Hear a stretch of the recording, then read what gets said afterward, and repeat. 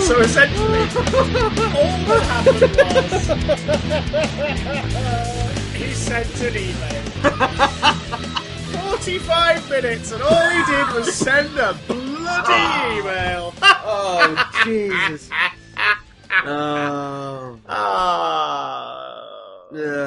Welcome, one and all, to Big Damn Cast. I'm Big Damn Chris. I'm Big Damn Matthew. And we've got some nonsense and frivolity coming up in just a mo, because, quite frankly, life is too short to not have a laugh. Yes. As we found out very harshly this week when a right bastard, for the wrong reasons, did something very horrible to the people of Manchester.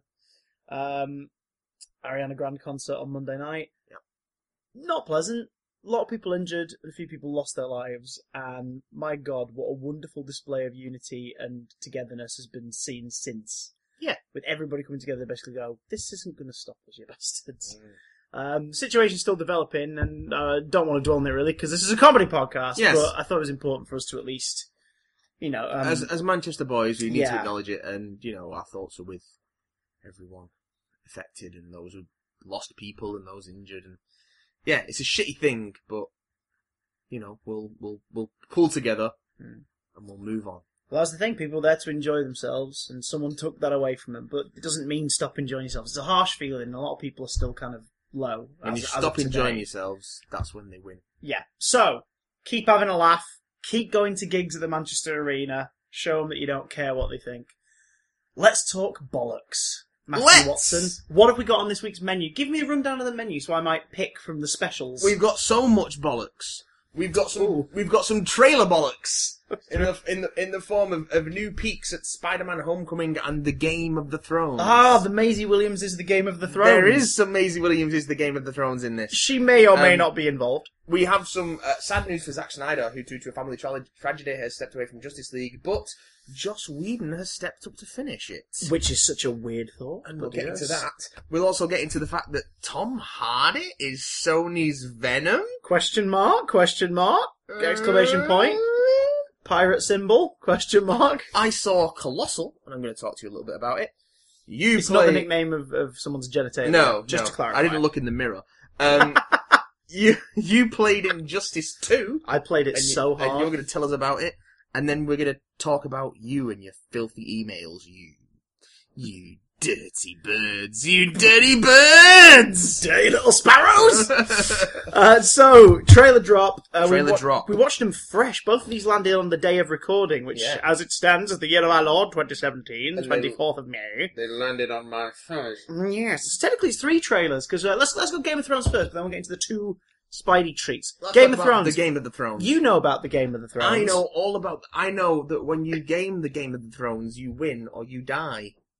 Of the Thrones. Of the Thrones. Of the Game of the Thrones. Of the Game of the Thrones. So this is the 7th consecutive season. The 7th... Well, they didn't take a break, Chris. That's what I'm saying. There hasn't been... You mean... They've not rebooted the Game of the Thrones yet. You mean shows don't take a random year off because of national moments as a tradition? What?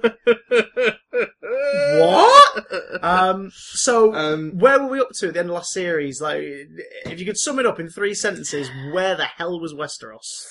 Spoiler alert for a year-old season. Westeros is in the same place as Old Westeros.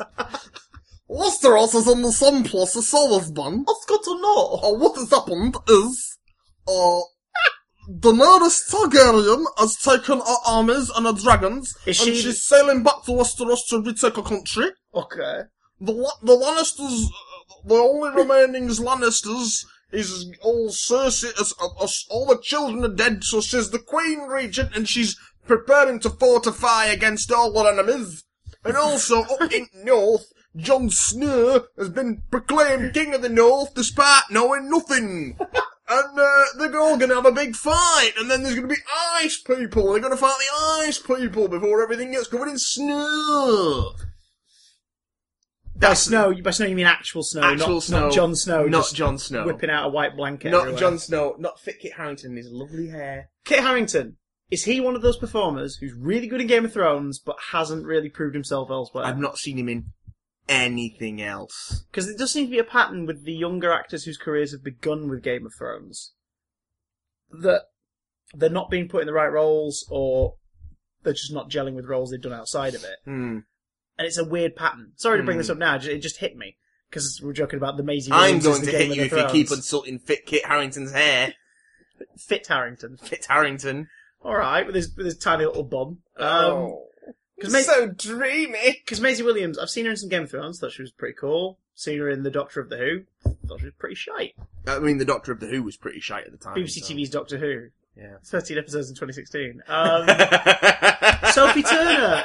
Sophie Turner's pretty crap in other stuff. And again, like, I'm not doubting the abilities of the actors because they were cast in the first place and they do some good work on Game of Thrones. But there seems to be this weird curse where the newbies who sort of come into television in Game of Thrones primarily haven't really done anything that makes them look good elsewhere. I think it's less that they're bad and more that the stuff they've been casting is mostly pretty gash. Stunt casting, basically it seems like they're being given the roles because they're a name now, rather than you would perfectly match this part. That's not how the acting industry has always worked. But like Emilia Clarke. Emilia Clarke was like the breakout star of the first couple of years of Game of Thrones. She's not good in anything else. She's not good in anything else. I've seen people debating whether she's good in Game of Thrones. I like her in Game of Thrones, but she's terrible in Terminator Salvation. Not Salvation, Genesis. Genesis. I would argue that... Hello, welcome to Terminator Genesis. I would argue that she might It was a freeze pan all along. You're terrible, stop it. Sorry, I'll go back over go here away. and make a frozen TV dinner. Goodbyes. Eat my frozen TV dinner. Goodbyes. Stop. What killed the dinosaurs? Emilio! This joke! No. Oh shit, no, wait. No. I would argue that she was bad in Terminator Genesis because Terminator Genesis was bad. Fair enough. Although, J.K. Simmons was great in that movie. J.K. Simmons is great in every movie he's in. Yes, well that is very true. J.K. Simmons is in a total of maybe a minute and a half of La La Land, and it's the best minute and a half of the film. He's even great as the Yellow M&M. And those adverts are terrible. He's especially great as the Yellow M&M. He's especially great as the Yellow M&M. Him and Billy West making that M&M dollar for like 20 years now. You gotta do what you gotta do, haven't you? What a weird thought. If J.K. Simmons wasn't in Hollywood movies, he still would be doing alright because of the M&M commercials. Yeah. Because he's on an old deal, so we'll be getting like loads of residuals and oh my god. He's alright. All the M&Ms he can snort. Listen, so Game of Thrones is happening. Season 7 is coming. Hits in July? 16th, I think it was. My God. I don't know, I'm experiencing a critical research failure now by not being asked to look it up. Very cool. It's coming in July. It looks like there's going to be lots of battles and dragons and people and armies. It's looking like it's going to be full of stuff that they finally got the budget for now that they've made all the money for HBO. Zombies and dragons and snow, oh my. Oh my. Is this the first series with a shorter episode count? Yeah, I think it's only 7 episodes. And then next year's the same? Yeah, because the next year's going to be the last one. Yeah, they split one season across 2. Because HBO. They can't get... I think they basically figured out that they can't get 20 more episodes out of what they've got left to tell. Yeah, that includes bits of material they've not... like tiny strings of material they've not adapted from plots in the book, like subplots. They're way ahead of the books now. But I was going to say the bulk of the story now is what George R. R. Martin has gone... Here's the gist of what I want to do with the story. Yeah. You do you. Because I'm actually never going to finish the books. I'm just going to go sit here over here, eat donuts and watch baseball.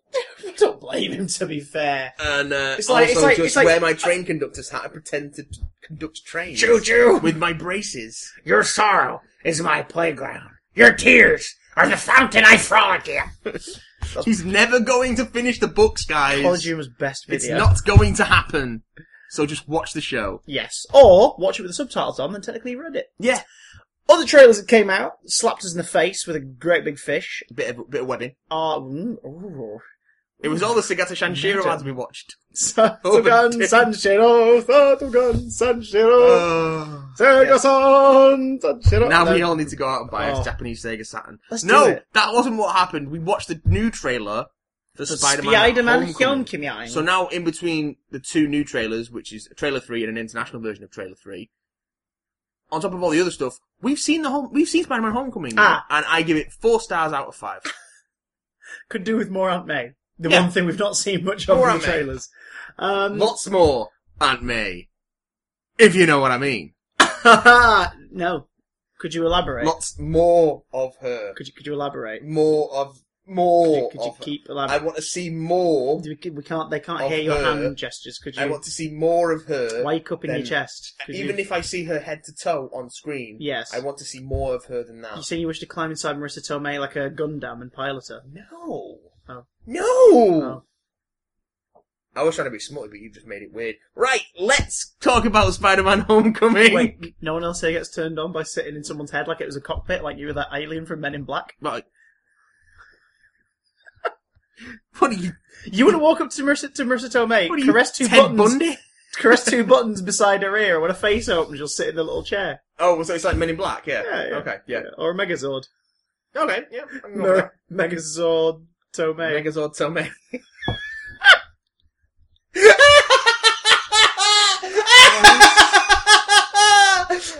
Cheers.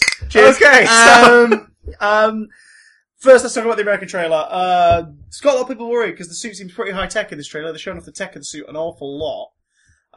we know the suit's high tech. We've seen Civil War. Yeah, it's a Stark thing, but I think they're referring to like the Siri thing, the 500 different combination of web shooter ability. Everything's got that nowadays. Like that, not with the web shooters, obviously. I mean, Yeah. my phone hasn't got web shooters, but it's got voice Should do. activation. Yours doesn't have web shooters. No. Oh, mine can blow up. Did you get an S7? No. Oh. No, I just like using my phone in the bath. Hey. The point is, that's a lie, I don't bath.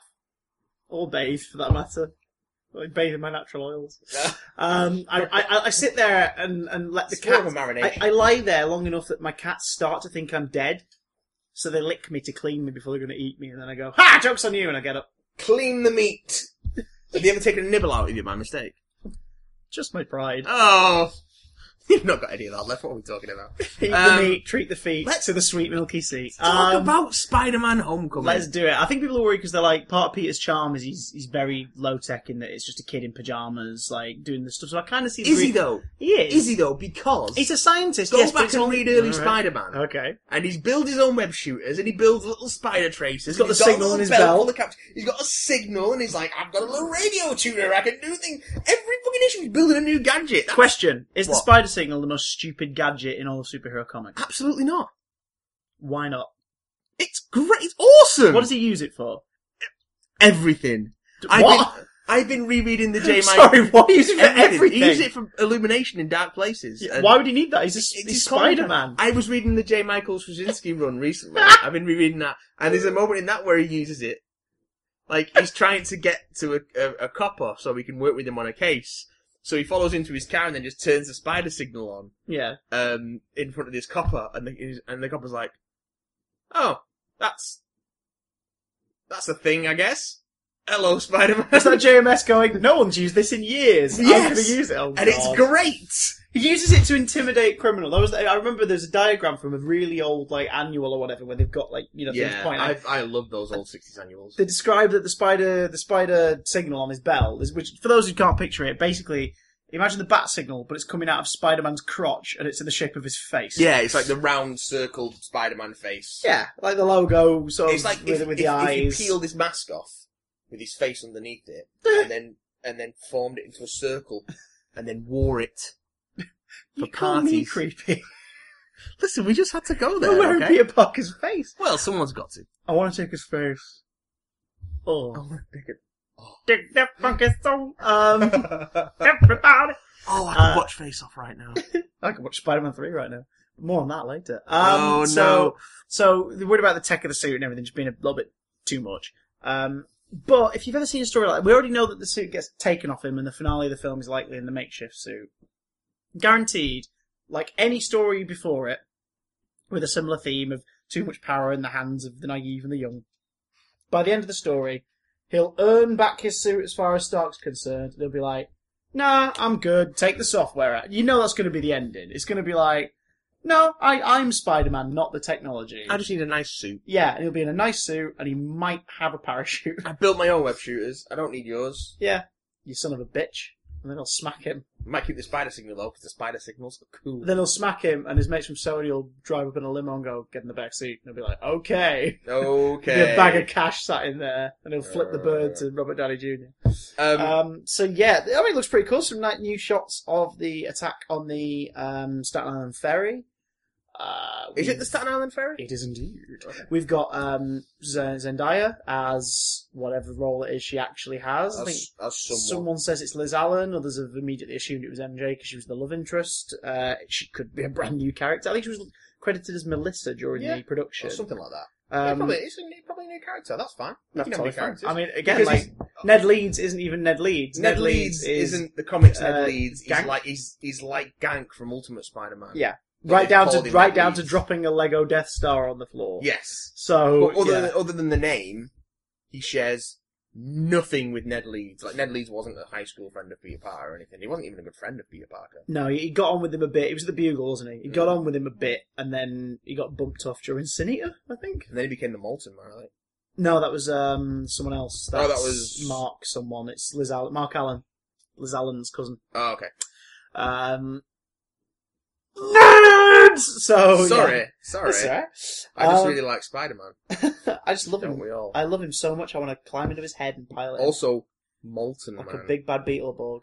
Molten Man. Molten Man. If they did Molten Man in a movie now, and it was an MCU film, you'd go, I trust you guys to make this work. I'd watch a Spider-Man movie with Molten Man. Stick Molten Man in Agents of S.H.I.E.L.D. Surely Sony don't have the copyright on every Spider-Man villain. They probably do. Yeah, but when are they going to use... And that's- when are they going to use Rocket Racer? We'll get to that. Or Judas Traveller? We'll get to that. We will. But first, let's talk about the international Augment I trailer. love the international trailer. And I love it because... Well, where should we start? It shows off more Vulture. It makes you realise that this version of Adrian Toomes is part of the Wrecking Crew. Not the Wrecking Crew, the Damage Control. Yeah. Wrecking Crew, they better show up in a film at some point. Oh, yeah. They're part of Damage Control. These are the guys or one of the teams that clear up tech on behalf of S.H.I.E.L.D. and put it away in storage. In the international trailer, you see them hacking... Well, you see them taking apart bits of tech and everything that's lying around from the end of the Chitauri invasion. Yeah. So these guys are tied into Item 47. Yeah. Like, they missed something. And like, he's practicing, saying, like, so you gotta, like... The only way you can like stab the metal is with their own stuff. It's like, oh my god, they're learning on the job about how to use the weapons. They can learn. There's bonus John Favreau as Bonus Happy John Favreau. Hogan in this trailer. I like it more because it shows off the humour. Yeah, it's a A funnier lot more. trailer. The other one, the American one's a punchier trailer. It's got the pop soundtrack and everything. Yeah. But the international one is just funny. I mean, Spider-Man should be funny. Spider-Man's made a video Spider-Man's a diary. funny guy. He's made a video diary about Civil So War. good. He recorded, So good. which is nice now because they're sowing the seeds of him being a photographer, like with him documenting everything he's been doing. Yeah, yeah. So that's quite nice. But yeah, you see Civil War. You see the Civil War fight from different angles. There's a bit where he's talking to camera as Ant-Man grows. So he'll be. I've just realised where it is. He's talking to camera. He turns around. And that's when he goes, "Holy shit!" Yeah. Like that's where it. Oh my god! Yeah. That's what he's doing at that moment. They've worked it in to make it look like that. That's brilliant. That oh god, that makes you looks happy, awesome. doesn't it? And the backflip's really fun at the beginning as well. Oh yeah, When just Happy like Hogan casual acrobatic. Casual Yeah. acrobatic. Because Because if you've got Tom Holland, You who can can, tongue your who life can out. flip like a motherfucker in your film, then just get him to flip like a motherfucker. Pretty much. Why What not? else we got in that trailer? We've got a lot more Vulture. Got some personal stakes. He attacked him in Queens by the look of it. Yeah. That looks pretty cool. Yeah. A lot more Stark. I'm just, oh man, I want it. I'm want it in my really life. looking forward to this movie. I want it in my life. I need it to be good. I'm holding back. I've got a feeling it could fuck up. It could. Could. Because Disney have made it for Sony. But Sony have still got their fingers in it. Sony will probably have final say on an edit. I mean, you can tell I think the second trailer was definitely, it's a Sony trailer. Because it gave way too much away too soon. Yeah. And that's a very Sony move. They want to show you everything to sort of make you go, oh, I'll go see it because of that bit. Forgetting that part of the interest in They the just intrigue don't of the movie. believe in foreplay, do they? No, Sony. oh god, no. They just want to skip straight to the fucking. Mm. No, not even a little finger bang. Just like straight in there. The old Sony Just finger bang. straight in there. Is it the working title of the sequel? Spider-Man Finger Bang. Spider-Man finger bang. Spider-Man Finger Man. They just, to paraphrase Monty Python's The Meaning of Life, they just go straight for the clitoris. Stampeding like a rampaging wildebeest. Yeah. Oh god. Well, speaking of rampaging wildebeest, good luck. Tom Hardy. The Rampaging Wildebeest. Yeah, I'll do. Fair enough. Sony Studios. Yeah. Avi Arad trying to make a Ah. cinematic universe out of the Spider-Man characters that they've got. So Avi Arad has basically been... He was the head of Toy Biz originally, wasn't he? Which says a lot. And then Toy Biz partly acquired Marvel in the early 90s as part of the deal. No, I don't think Toy Biz ever owned Marvel. But it was like a shares thing. They were in partnership, yeah. They Marvel nearly went bankrupt in the early 90s and they pulled them out of it. Mm-hmm. And then Marvel went bankrupt did in the early 2000s. That's when they really screwed up. And that's when things like Spider-Man and the X-Men films started to really help them. Yeah, that's when they started licensing their stuff out properly and actually getting movies made. Yeah, but Toy Biz head Avi Arad eventually moves into production because he's producing like the commercials and the cartoons related to the toys they're going to sell. Because you'll see his name in the credits, the X-Men cartoon, the Spidey cartoon. You'll see his name in the credits of a lot of like early to mid 2000s superhero movies. Basically, he's a businessman who ran a toy company, not a creative part of the business, just the guy who ran the place, who has essentially wiggled his way up to being an executive producer for Hollywood movies. Which anyone with enough money can do in Hollywood, because that's how Hollywood works. That's how it works. Avi Arad was involved in a lot of the early 2000s to mid-2000s Marvel films, but when he started to get his creative claws dug in a bit more, it was noticeable, specifically in Spider-Man 3. And, just to elaborate on that, creative is an overstatement, claws is an understatement. Yeah. So they kind of balance each other out. Pretty much. He forced Venom in Spider-Man 3. Sam Raimi was making a movie with Sandman, and I think at one point the Vulture was going to be in it, or Lizard. One of those two was going to be the secondary antagonist. Yeah. And Avi Arad went, "You're doing Venom." And Sam Raimi went, "No, I don't like Venom. I'm a child of the 60s. I'm doing my Spider-Man movies with the vibe based on the 60s. I don't want to do Venom." And Avi Arad went, "If you don't do Venom, you're not doing the movie." And Sam Raimi went, "Oh, for God's sake, alright, fine." So he worked the black suit in, and it was that turned out the worst part of that movie. Because Avi Arad is Avi Arad, and Avi Arad is the worst. He is the worst. It's terrible, but Avi Arad loves Venom because what was one of the most popular toys in the early 90s? Venom. Venom was huge. Venom was massive. He doesn't understand anything about Venom. He just knows that kids loved Venom in the 90s. Yeah, kids don't love Venom anymore. No. Venom pops up in Spider-Man stuff nowadays in different guises. Sometimes as a bad guy, sometimes as Agent Venom. Like he pops up in different things. As a conflicted hero. Yeah, but I would say that Miles Morales is a lot more popular with younger kids who watch the cartoons now than Venom is. Oh, yes! I would say that even frickin', like Spidey 2099 is probably more enjoyable for kids to play with than I would Venom. say that kids are probably more interested in the Ultimate Spider-Man crew. Yeah, all the Spider-Verse and Iron characters. Fist yeah, and White Tiger, yeah, and Nova. Like these characters are obviously they're a lot more popular to kids now. In terms of the villains, even it's broader strokes. Like they sort of don't give him an arch nemesis. He fights lots of different villains from throughout the Marvel universe. He fights the Trapster. Yeah, a lot. Of course he does. Oh, I still wish the Trapster was called Paste Pot Pete. Me too. Because that's the best villain name ever. Just ever. If Agents of S.H.I.E.L.D. wasn't so supertherial, you guys, they would totally have done a Paste Pot Pete episode. Fucking love Paste Pot Pete, man. So, Avi Arad basically loves Venom because Venom sells toys and movie tickets. Apparently. Now, people... He doesn't know, does he? Well, there was excitement for Venom, for Spider-Man 3 from a lot of kids of the 80s and 90s. Because they were like, oh shit, Venom is in a movie. He was my favourite when I was a kid. And then they saw the movie and went, oh, well, they fucked that up, didn't they? They screw it up. They ruin it completely. Venom takes a back seat in the comics for a few years to sort of make up for it. Yeah, and then they give the symbiote to Matt Gargan for a bit. Worked quite well, but because it made him a baddie again. But he was a background player. He wasn't a title, a book holding title character. Brian Michael Bendis used him in Dark Avengers and some of the event stuff around there. Warren Ellis used him in Thunderbolts. Yeah, when he rocked back up after that event, and he was Flash Thompson, stuff like that series worked really well. Yeah, the Agent Venom stuff that Rick recommended it was really good. But here's the thing, Venom ain't all that anymore. Venom used to be Beyonce. I think he's being given back to now he's that third Destiny's Child we've all forgotten the name of. There's something there, but we've all forgotten the name of. That's Venom.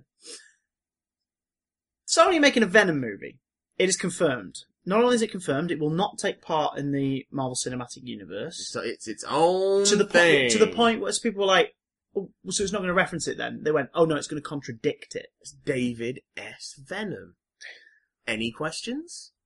Yes, several! So that's going to happen. So we heard that news a while back. How to confuse moviegoers. We heard that news a while back. We were like, why is this a thing? You can't have Venom without Spider-Man. Venom is a parasite that it's a symbiote suit. A parasite that it wants to detach from Spider-Man, attaches to someone who hates him as much as it does, and they become basically You could evil Spider-Man. That's what Venom is. He's evil Spider-Man. You could do it as, like, in the Ultimate Universe, they have it's the biological weapon, created by originally it was meant to be a manipulation. medical tool Yeah, to assess the body, symbiotically connect with the human body to discover what was wrong with the tissue inside, the blood cells, things like that, and repair it. But it becomes sentient because, of course, Because comics are weird. But basically, Venom is like he's evil Spider-Man. So you can't really do it without Spider-Man in a way where it would be the Venom people who want to see it would want to see it. Yeah, I mean that's the interesting bit about Venom is his enmity with Venom's not that interesting a character on his own. No, like he's had solo things, and he has become interesting. I'll rephrase that when you recontextualize him. Eddie Brock isn't that interesting a character on his own. Agreed. Apart from the stuff of his enmity with Peter Parker and Spider-Man. Yeah. Flash Thompson is an interesting character who wears the Venom symbiote. Yes. That's kind of it. That's all you've got to work with. Everyone else who's worn the Venom symbiote has kind of been a non-entity. Like, Matt Gargan's a fun villain, but he's not like a great character. No. With depth. Yeah. He's just... He's the Scorpion. I want to hurt people. Oh, now I've got this thing. I'm going to hurt people by eating their limbs. Yeah. It's like, okay, there we go. And he gets his jaw punched off by Superior Spider-Man. Oh, he does, yeah. Oh, God. Beautiful.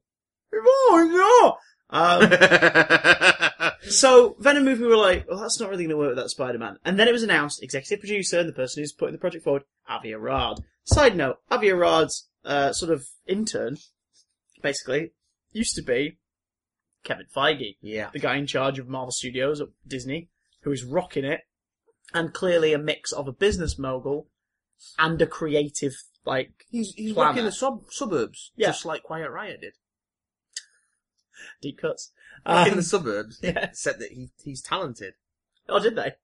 Did they release a statement? Did they release a statement? About Kevin Feige? Did they release a statement? Did they release a statement? Did they? Oh, did they release a statement? Did You they forgetted release a me. statement? So... You forgetted me again! You weapon you! Oh, hello.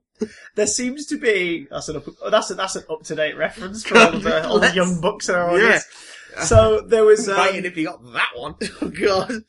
So there was... I was saying as the next man. Well, I'm the next man, folks. Oh, God. Stop! Eccles, what are you doing here? Well, everybody's got to be somewhere. Basically, we were like, oh my God, he's getting jealous. It's a petty thing. Venom is being put forward because Avi Arad thinks it will be a success story. That is the only reason why. It's not going to be good. He wants to outdo Kevin Feige to the point where he's like, oh, ours isn't even going to be connected to your universe. We can do it ourselves. We're going to make our own Sony universe with all the Spider-Man characters. Yeah, because they started planning that during The Amazing Spider-Man. There was going to be a female-led story that eventually was revealed to have been... when the Sony leak happened, didn't we? Yeah, well, it was going to be revealed... It was revealed that eventually one of them was going to be a spy movie starring young Aunt May and Mary Parker. Another one was going to be a solo Black Cat movie that would have Spider-Man in it and famous Spider-Man villains. Oh, that could be Another was going to be a Silver Sable movie that would have Spider-Man in it. Why? And time travel. Who the fuck is Silver Sable to anyone who doesn't read Spider-Man comics? Interesting point, though. The person who was putting that forward and the Aunt May spy film and Black Cat, one of those movies at one point was working title Glass Ceiling. And the person in charge was Sony head Amy Pascal, the lady behind kiboshing Ivan Reitman's Ghostbusters reboot that would have been a continuation of the original franchise, and putting Paul Feig in place and telling him, I want an all-female Ghostbusters. Forget about the original. So basically, Amy Pascal has part of her heart in the right place when it comes to the representation in cinema thing and blockbusters, but she's a cold-hearted businesswoman for the most part, as it seems. Yeah. Because there's a PS to this that makes me really not like her. So lately, she was talking about Spider-Man at, I think there was a tech conference a little while ago, something to do with Sony products or whatever. And she basically said in it, they said, look, how are you finding the merger with Disney? She went, it's working really great, and Tom signed on to do 5 movies, and everyone's like, alright, so what the movie? And then they said, I think the interview said what the films. She was like, the Captain America picture, Spider-Man Homecoming, and he's taking part in the Infinity War movies, and of course the Homecoming sequel. But after that, who knows? She said, completely unprompted. And the interviewer says something like, "All right, so like, would the deal need to be renegotiated?" She was like, "Well, yeah, I mean, if it comes to that, yeah." Fueling the belief, because once again, these other films have started to crop up as being things that might be in the works, including the Sinister Six script that was doing the rounds for ages. Yeah, why? The belief now is that Amy Pascal, after the Spider-Man Homecoming sequel and the 5-picture deal ends, is going to pluck Spidey out of the MCU with the current cast and put it into an already established Sony Spider-Man universe, which will have, before Spider-Man comes back home again, unquote, a Silver Sable movie, because that one's doing the rounds again. And the reason we brought all this up in the first place, Venom. So, confirmed, Avi Arad exec producing, and it's definitely happening. How do we know? Because this past week, they said it's definitely happening, and announced who will be playing Eddie Brock / Venom. This, kids, is where it gets goddamn complicated. Because now we don't know how to feel. Ultimately, I think this movie's a terrible decision.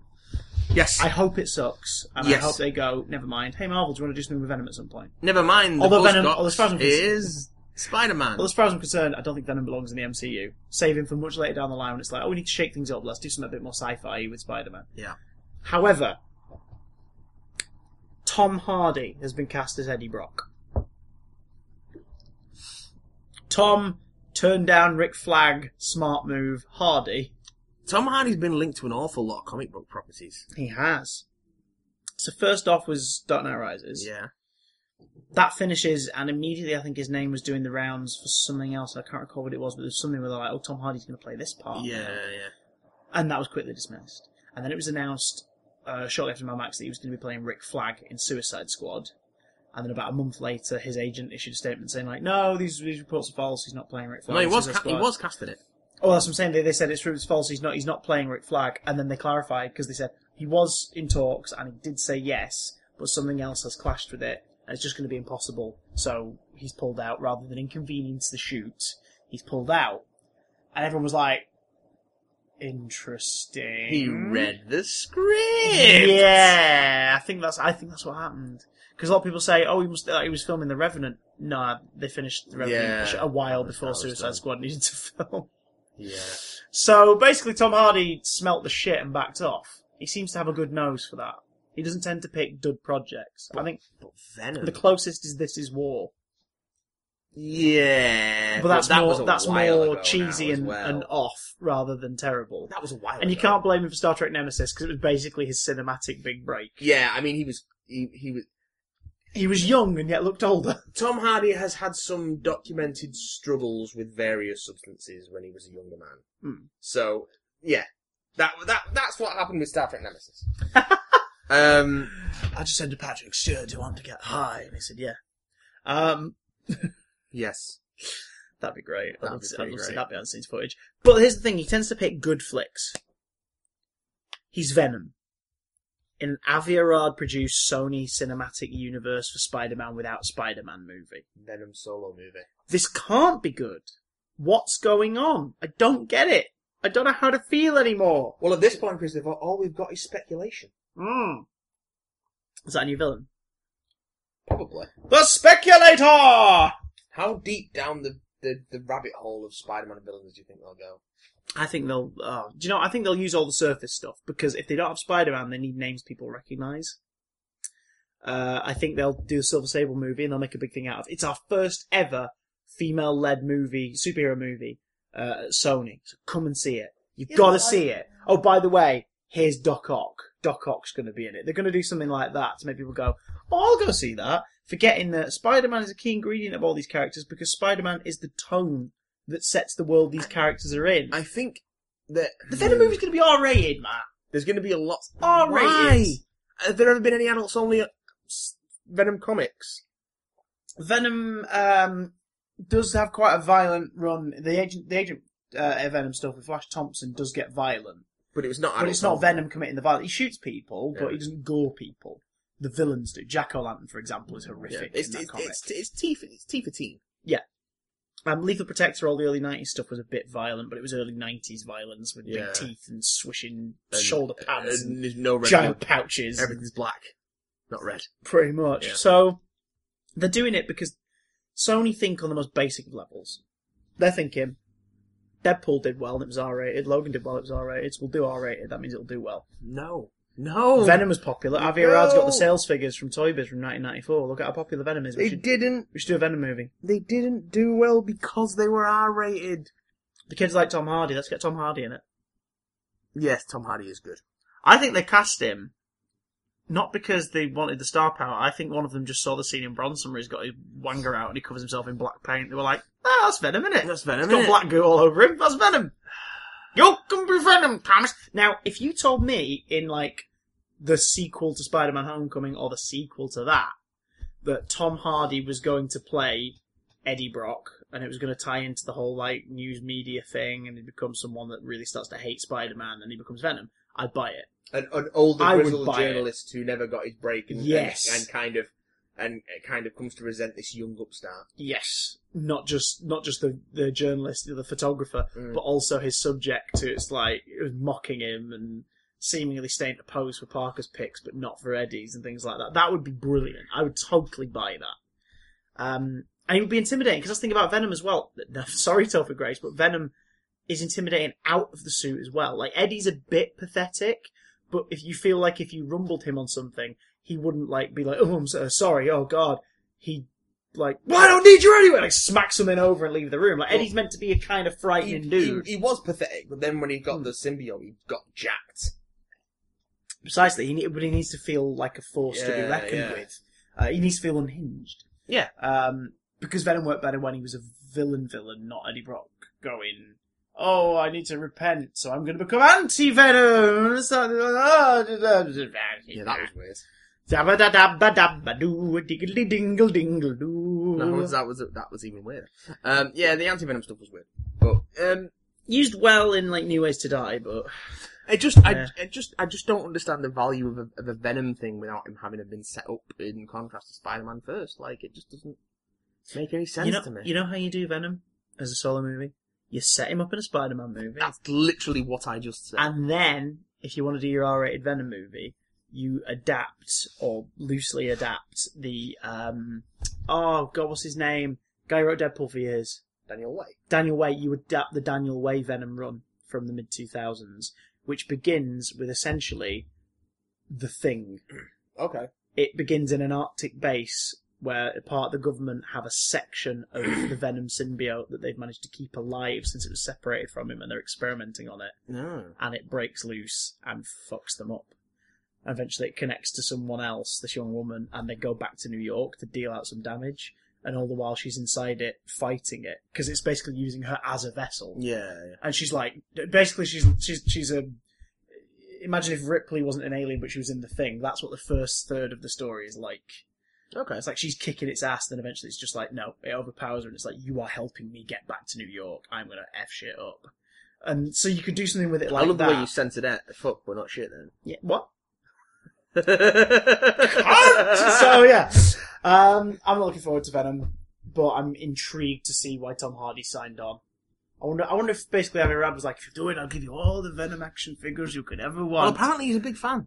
Is Tom Hardy. Well, that might be why he did it then. I'll give you all the Venom action figures you ever want. Oh, great! And I love it. He's a favorite. big fan because after the announcement came out, he posted a picture of himself online wearing a Venom t-shirt. So you know he's a big fan. Yeah, with about 80 Sony execs out of shot. Wear this Venom t-shirt, Tom. Wear it, Thomas. You've been a lifelong fan of Venom, Tom. Wear it, Tom, or we'll show everybody that film where you got your tackle out. Everyone saw it. Everyone's seen Bronson. Yeah, it's great.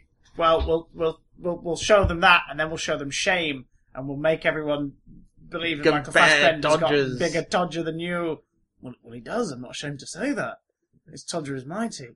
His Todger is mighty. The title of Shame wasn't a graphic. It was spelt out when Michael Fassbender arranged his penis He just bent it into some shapes. It's like a big pipe cleaner. Oh, God. A big fleshy Etch-a-Sketch. David created the first Xenomorph by just putting arms and legs on the side of his penis. With his big old... That's why it looks so phallic. Oh, it all makes sense now. Oh. Trust me, you think you've seen Big Willies on TV. You catch up on American Gods, you'll see some enormous penises. Oh, God. Don't do that. Well, no, yet you'll...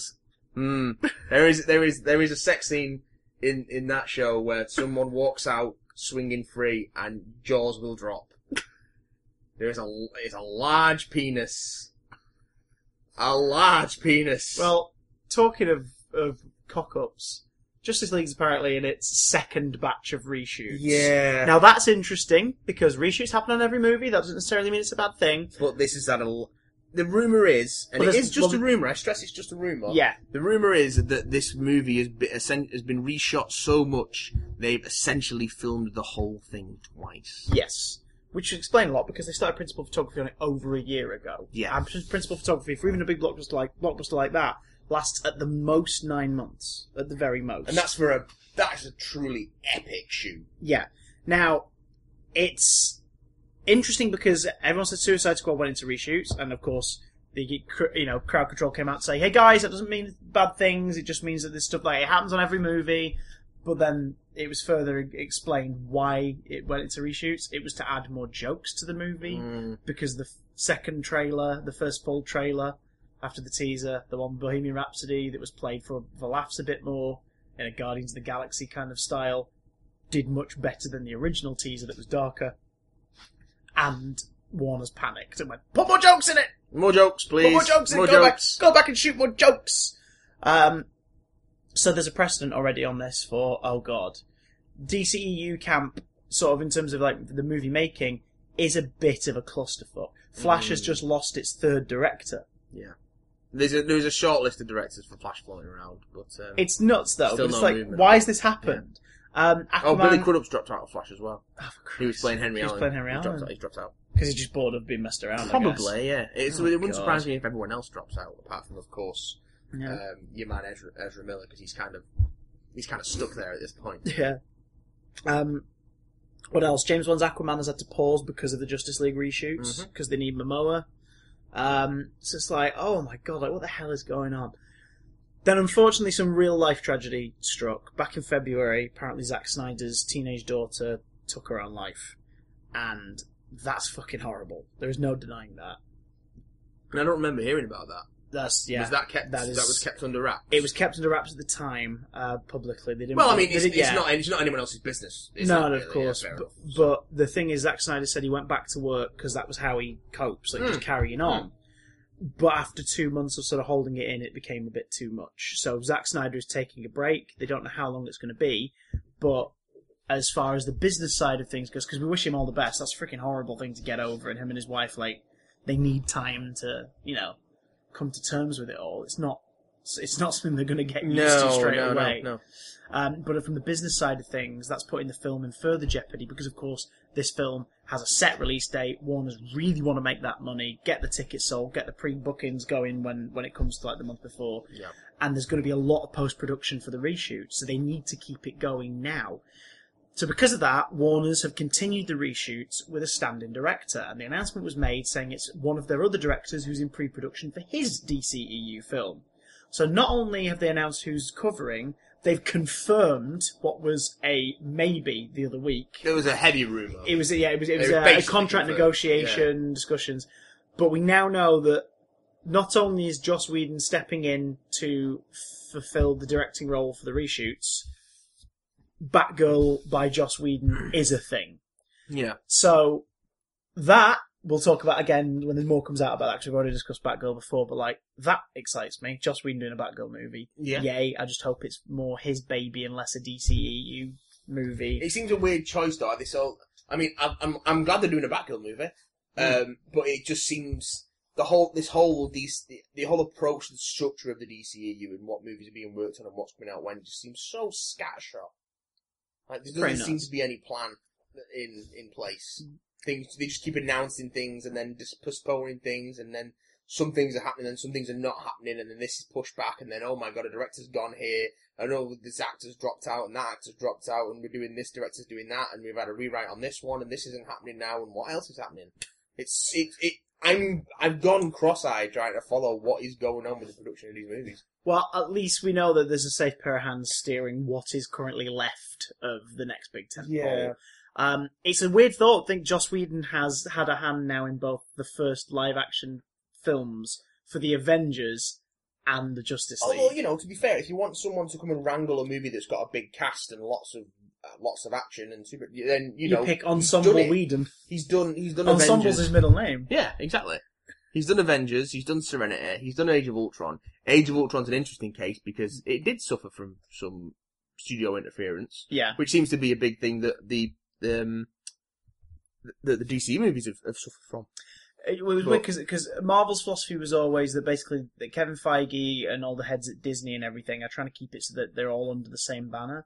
A lot of people complain that the films feel a bit similar, but I think that's intentional. It's so that you go, okay, we know what works, it plays it safe, but they still let the filmmakers experiment here and there to bring unique flavours. Like James Gunn, for example, like Guardians is his baby. Oh yeah, that's absolutely the studio supported it, and because also those movies are so detached from the ongoing plot of what's going on Earth. Yeah, like he has a lot more freedom. Precisely. Whereas Joss Whedon's got to set up what's coming next with Thor and what's coming next with, and that was the biggest problem with Age of Ultron. That was the biggest beef, and it's turned other directors away, like Edgar Wright. Apparently, it's been said that Edgar Wright left Ant-Man amicably. It was an amicable departure, but it's still sad, and he wishes it had worked a different way. Well, don't we all? I would have liked to see Edgar Wright's Ant-Man. I think Peyton Reed did a damn good job. I really enjoy Peyton Reed's Ant-Man, so there we go.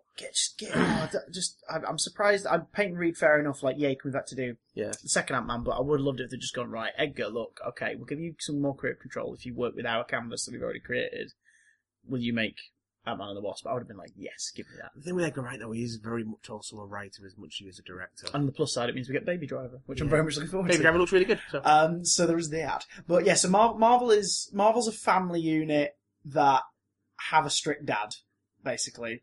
DC were like, we don't do that. The way our films are going to be made is they're going to be directors' movies. The directors are going to influence the style of the movies.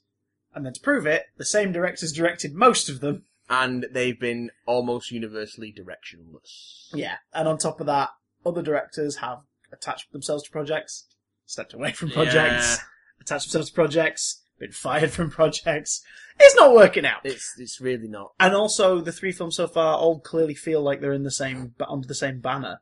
Like they're all different levels of awful under the same strict set different of levels universe of rules. washed out, dreary, messy, awful. I'm still not excited for Wonder Woman at all, man.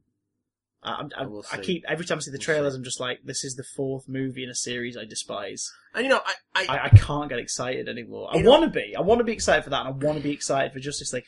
For all those people who are like Marvel shills, I'm not any more excited for Justice League because of Joss Whedon's involvement. I just think, that's an interesting choice. Like to get him to fill in, but basically to do second unit directing and recovery. He's babysitting the movie. Yeah, and I really hope Justice League comes out alright, because I really would have liked Zack Snyder to actually make a good movie. Yeah. Since, when was the last actually, Dawn of the Dead was very good. 300 is enjoyable. I don't think it's good. It's its own beast. That's kind of it. Like, Watchmen's alright. It's alright at best. Sucker Punch is fucking abysmal. abysmal. Yeah. Like, it's barely a film. It's a Zack Snyder fever dream. Man of Steel is half alright. But so you mean Space Jesus, the movie? Yeah. And then Batman vs Superman is just dreck. Well, complete fucking dreck. Hopefully there are better things on at the cinema right now. There are! What's in the cinema, Mattathias, king of the druids? On Sunday I went to see Colossal. Again, that's not a euphemism. Yes. Why not? Colossal. Do you know what Colossal is, Christopher? I know the basics, I'm going to explain to you. Hit it. And by virtue of explaining to you, explain to our listeners. Oh my god. You're going to act as a vessel for the exposition I'm about to deliver. Will you... As you know, Chris. Oh? Colossal. Yep. It's a film starring Anne Hathaway. Oh shit, she's good. She is very good. As a woman named Gloria, who's directionless, and she's been out of work for a year or so. She gets dumped by her boyfriend, played by Dan Stevens, who's very British in this also. He doesn't do American in this. Doesn't do fake American. So she goes back to her hometown, tries to sort her life out. She's clearly got some issues with alcohol. she meets one of her old friends there. He's got a bar, like her old school friend. Starts to get a bit settled down. And then all of a sudden, a giant monster attacks Seoul in South Korea. And no one knows what happens, and it doesn't really attack Seoul as much as it just wanders aimlessly through Seoul, demolishing buildings and causing havoc and mass destruction. Then this thing looks like a hammerhead shark with limbs. Yeah. I've seen images of it. It looks sort of dopey and scary at the same time. Gloria's struggling to get a life together, and Oscar, her friend, has given her a job at the bar and trying to help. It's going to help with her alcoholism. Yeah, well, exactly. He's trying to help her He's helping her sort out her parents' house and get things together, and she's starting to, But then she just stay out drinking all hours and wandering home at God knows what time in the morning, and the monster attacks Seoul again, but this time it just kind of stands there and makes some weird hand gestures, and it scratches the top of its head in the same way Gloria does. And she sees that and suddenly works out that the monster is doing what she does. She is the monster. And it kind of jumps off from there, and I don't want to get too much into more of the plot. Yeah, I was going to say, it seems like one that if you explain more, if you explain more about what it is, it will tell you too much of what happens. And I only knew that much from the trailers that I'd seen. And then I went to the movie and was so pleasantly surprised with what I got. It does flip a couple of your expectations on its head. It does definitely start off as a comedy. It is a very black comedy. I like some black comedy. It goes to some really dark places towards the end and starts to deal with themes of abuse, both emotional and physical, of being abused, of escaping abuse, self-abuse, and things like that. It's very much a movie with a message, and there's a very metaphorical aspect to the monster stuff, which is very literal. It's not... That stuff is actually happening in the movie. It's not like a dream sequence or anything. Yeah. But it's not and it was all a dream. No, but it is used as a device to explain to help make the themes of the movie a bit more explicit. Right. And it's a great... Anna Hawley's fantastic in it. And it's also got a great turn from Jason Sudeikis as Oscar, who's her childhood friend. The best friend, yeah. Yeah, it's really great. It's a character piece with some weird monster stuff going on, some really beautiful cinematography, smart script. It was made in 2015 as well. I think it was shown. It is one that's been knocking around for a long time, and it's good to finally see it get a release. So if you can get out and give Colossal a go, it's great fun. Would you say it's a colossal good time? It's hugely enjoyable. It's massively likeable. It's big. It's bigly. Yeah. It's bigly good. It's wonderful. No. Christopher. No. If you don't want to spend time at the cinema, oh, what can you do at home? Wank. Well, I mentioned the budget. We mentioned Marvel Heroes last week, and if you go to our YouTube channel, you can see us playing a bit of that from when the open beta launched yesterday. Diddy does. That's up there for your viewing pleasure. So we're not going to talk about that much more now, other than to recommend it. If you've got a PS4, it's free. Go and give it a go. It's free to play. What else came out? I mean, after the last thing I said, that's probably not the best wording. Blood. Oh God! Oh God! Call the doctor. You were too rough. Injustice 2. You're gonna pull it off! Oh God! Injustice 2 pulled it right off, good sir. God, that's like sandpaper. Injustice 2 landed on the Xbox One. Bring the lotion. And the PS4. The sequel to Injustice Gods Among Us, which I talked about in a Big Damn Love on the YouTube channel. If you haven't seen it, go give it a watch. It's got a very funny ending. If I do say so myself. It's alright. You leave me to die. I did. Every night. In a way. And you always survive. Every day. Should throw away those Skittles. It's an alternate timeline. The Big Damn Love videos are an alternate timeline. One it's day different you'll us. fail. Oh God. Oh Jesus. Well, Injustice 2, Electric Boogaloo. Is it Injustice Gods Among Us 2? No. Or Injustice 2 Gods Among Us? or Injustice 2, More Gods Among Us? Gods all over us. No, it's Injustice this one's 2, just... Gods in Space. This one's just Injustice 2. Just Injustice Yeah. 2. Yes. And it's a sequel to Injustice Gods Among Us, so it's the sequel story to the story mode of that game, but it's a beat 'em up, so it's, DC heroes and DC But villains. it's a NetherRealm beat 'em up. So it's a NetherRealm's beat 'em up. I imagine it's got the same thing that MK, the After- Mortal Kombat after had, and Mor- Injustice had, and after Mortal Mor- Kombat 10, Mortal Kombat X. Yeah, after Mortal Kombat, which was Mortal Kombat 9, the heavily informed Injustice Gods Among Us, back Yeah. on the PS3. Both of which I enjoyed quite a lot, despite being yes. fucking awful at fighting games. I.e., not good enough at fighting games to actually finish either game. We'll have to replay it. Will. So, Yes. what Mortal Kombat was for Injustice Gods Among Us, Mortal Kombat X definitely is It's informed. not a 10!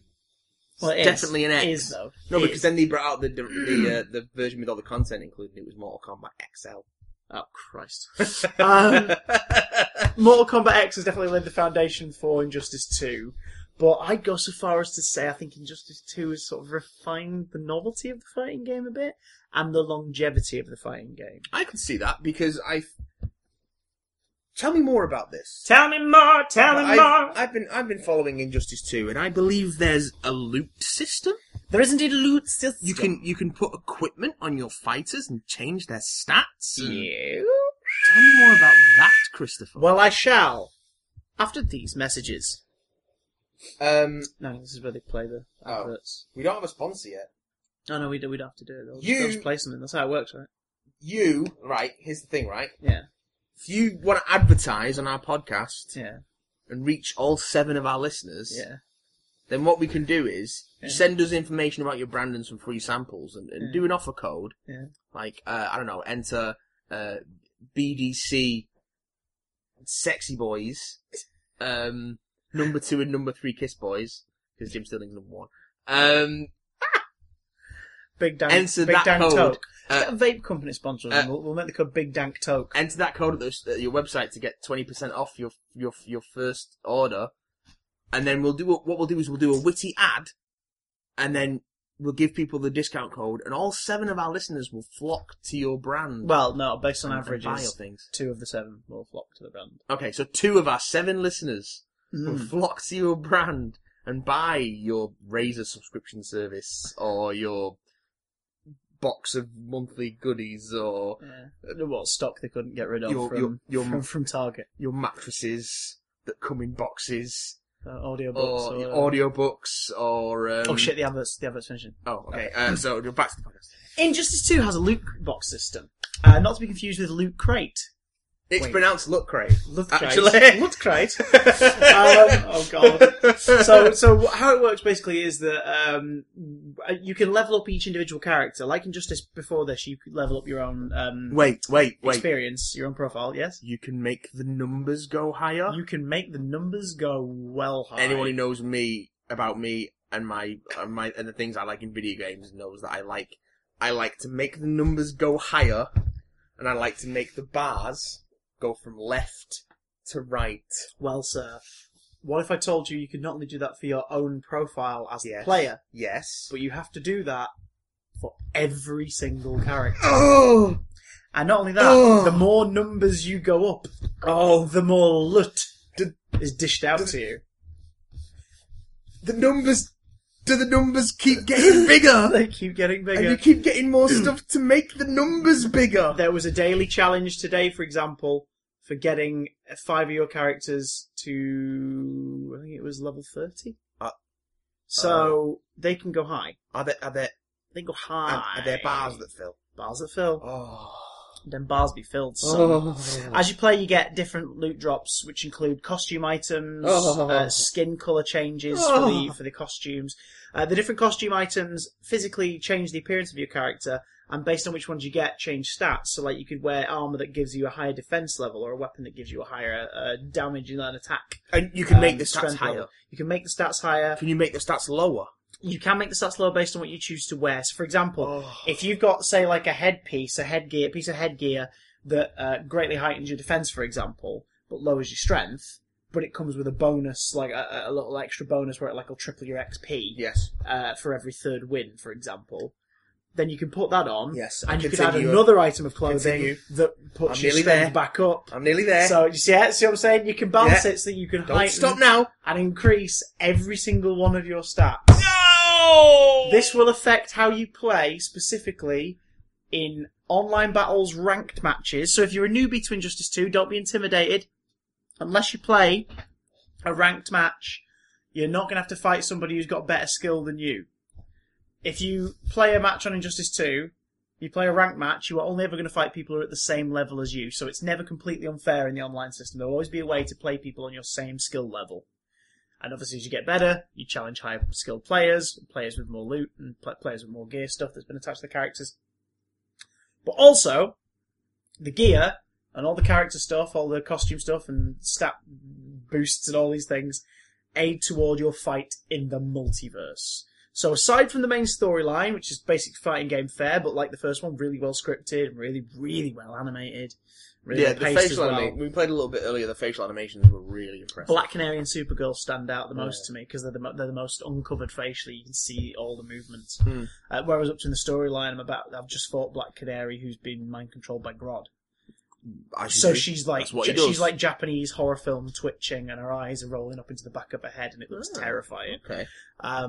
But like even that, it's like, oh god, that's horrible. So there's that. The designs also look significantly less ugly than the original Injustice designs. Because as much as I like the original Injustice, those designs fall into the current DC/Warner Brothers trap of being fucking horribly over-designed. Yes. And just busy and...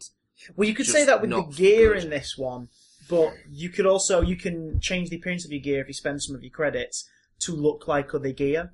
So if you if you gave the highest stuff to your Superman, and he's covered in face masks and spikes and all this, and you don't like that, spend a tiny bit of your in-game credit, and you can revert that equipment to look just like his normal outfit.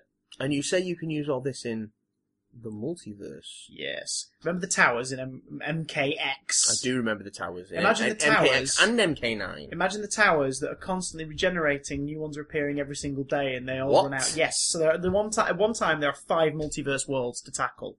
One could be up for half an hour.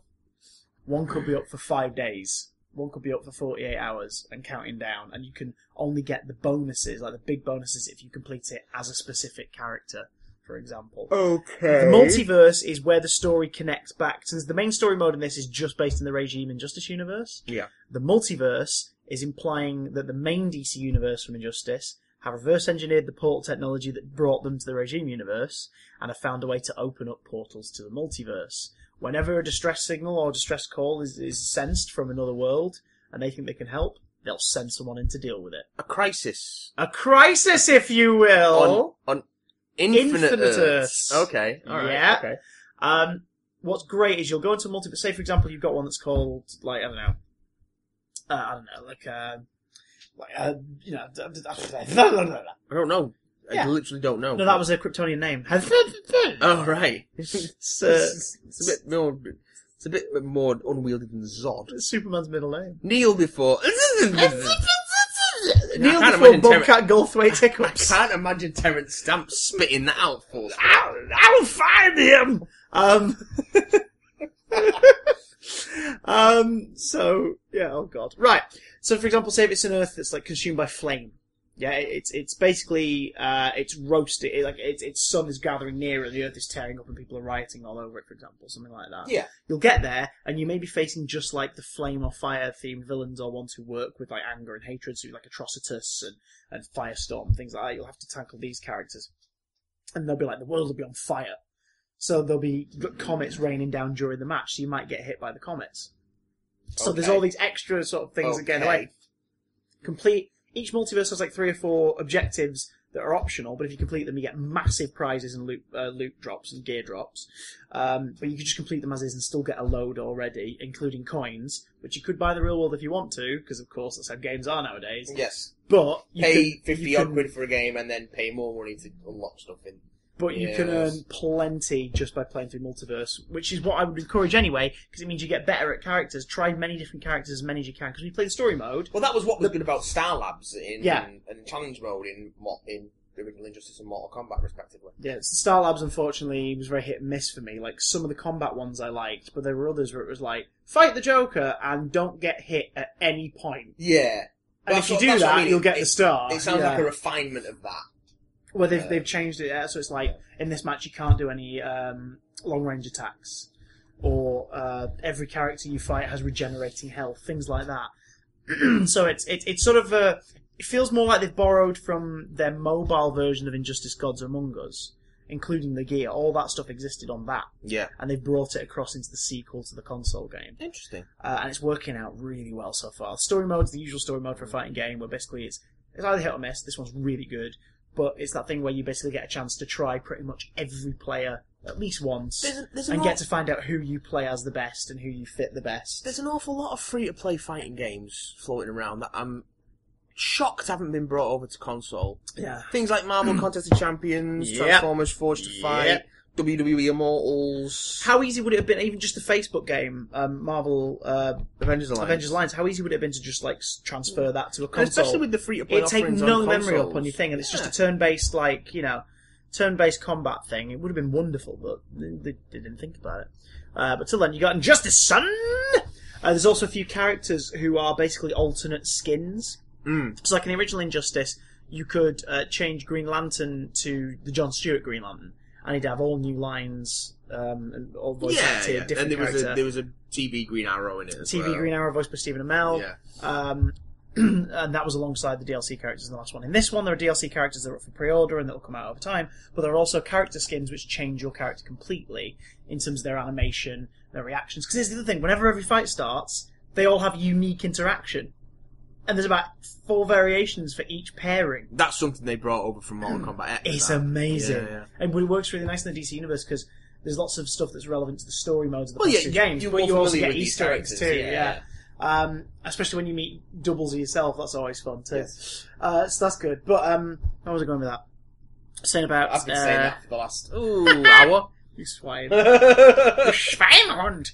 Yes, there was the fighting, talking, fighting matchups. That was it. DLC characters, but there's the alternate skins. Yeah. So, for example, Supergirl, if you buy the the sort of the season pass, as it were, which I think it's called something else. It's got a really weird name. It's not season pass. But if you buy that, you instantly get 3 of the alternate skins. Yeah. Which includes Power Girl for Supergirl. Power so Girl. her build changes, her costume's different. She's got a tit face window. and hair is different. She's got the tit window. She talks differently. For Flash, you get Reverse Flash, which is nice for any fans of the TV show. You get to basically play as what's it? Oh god, Eobard Thawne. He keeps getting called Thawne in the story mode because he pops in the story mode too. And who's the other one? Shut up, washing machine! Green Lantern turns into Jon Stewart Green Lantern, so you get that too. Will you tell your washing machine to pipe the fuck down? It's excited for Injustice. Jesus, I'm excited for Injustice, but you don't hear me rattling like an old fucking jalopy. So basically, for those of you who watched Big Damn Love and enjoyed it, the one about Injustice, good news. I really like the sequel so far. I think I'm going to have to check this game out. You're going to have to get it, son, because you also got to join our guild. We've started a guild on there. Join the guild! The way the guilds work is basically the more people sign up to a guild, the more of those same people tackle a unique multiverse for that guild, which regenerates after each one's completed. Sorry for the noise, guys. That's alright, it's just my anus. But the way that works, basically, is that if you're in a guild and you tackle that multiverse, if you can't get past it, maybe one of your other team members will. It'll go to where you were left up to in terms of the tournament. Yeah. Eventually you all best it, you all get rewards that you can only get in guild.